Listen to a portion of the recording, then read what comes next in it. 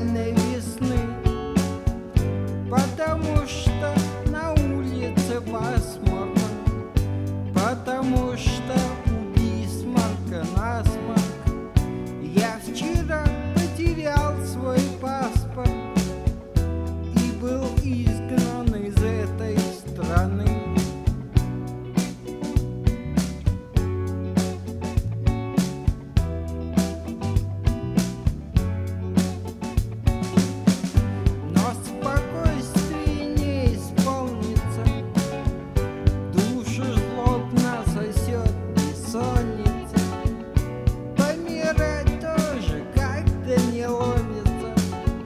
Занеся себя в списке рабов, не пропасть в одиночестве, чтобы лишь на время уйду в катакомбы, запасаться нейтронными бомбами и вернусь, когда буду готов.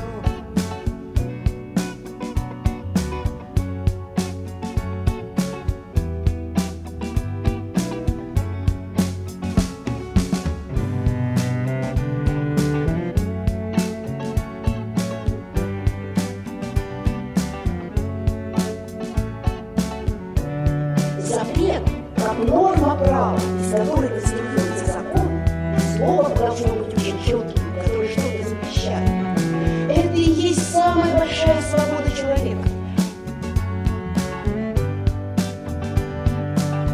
Запрет – это как раз и есть там, где человек свободен, потому что он говорит «это нельзя», а все остальное как хочешь.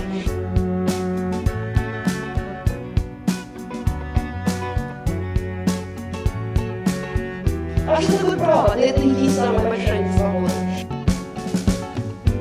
И союз радью тысячи главы, чтобы правы стали неправыми.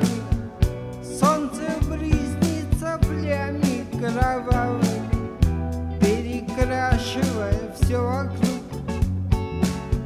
Справедливость хлестнет по неверным, очищающим пламенем веерным, кислотою моется серный мир и может очиститься вдруг.